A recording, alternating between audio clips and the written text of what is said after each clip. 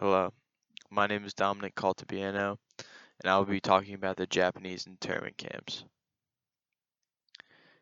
Episode 1 will include the background of the Japanese internment camps. The Japanese internment camps came after the bombing of Pearl Harbor on December 7th, 1941, which brought the U.S. into World War II.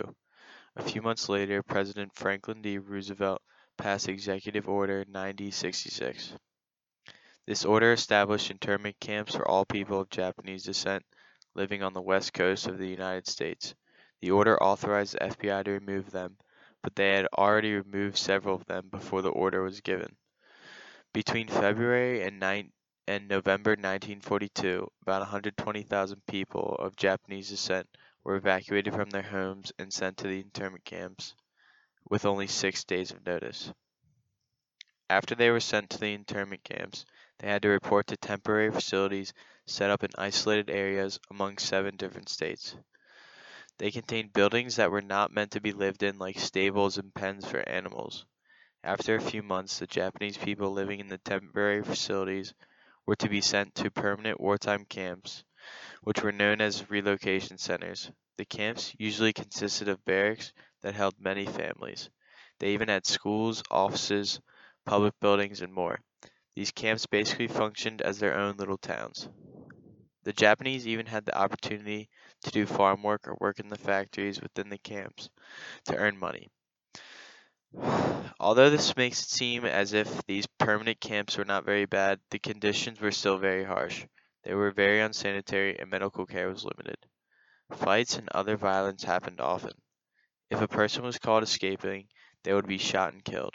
Also, tear gas was used on the Japanese people if needed. There were food shortages, which often led to starvation. The U.S. ultimately decided to do this because they felt it was a risk to their national security. They thought that the Japanese Americans could have been spies for Japan during World War II. Okay, now for episode 2, we'll be talking about the pros and cons of the internment camps. One major advantage for the United States was that it provided national security for them because they thought that the Japanese Americans could have been spies for Japan. It also helped them to prevent any internal bombings in the U.S. These were amongst the few pros of the internment camps. One thing I find wrong about the internment camps is that after the Japanese Americans were sent away, it depicted all Japanese people as bad. Clearly not all 120,000 Japanese people who were also citizens of the U.S. could have been involved in the bombing of Pearl Harbor. But because of this, Americans had the wrong idea in their heads that all Japanese people were bad. One famous quote from Justice Robert H. Jackson that connects to this is, "Guilt is personal and not inheritable."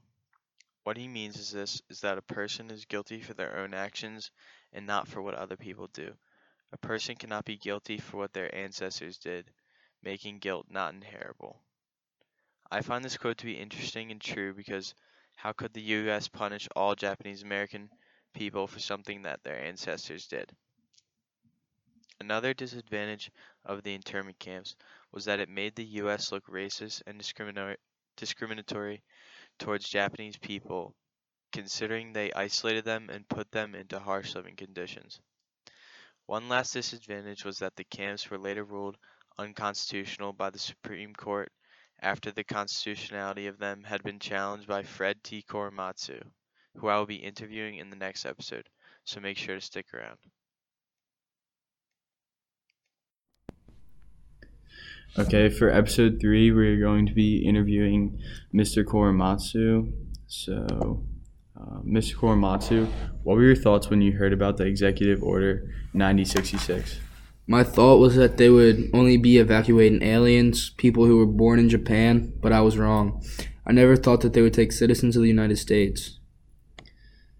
What did you do to try to avoid being taken and sent to the internment camps? I went to San Francisco and I had a doctor change my eyes so I could look more Caucasian. Unfortunately, I was still caught a few months after the executive order. How were you caught? One day, I ran out of cigarettes, so I went to the store to buy some. Well, someone must have recognized me because a few minutes later the police showed up and arrested me. What made you want to challenge the order and go to court? I did not think the internment was constitutional and that it violated the Fifth Amendment. Japanese Americans had not done anything wrong, and none of us were ever proven guilty. We were taken against our will to internment camps. I thought to myself, how could I be punished for something my ancestors have done?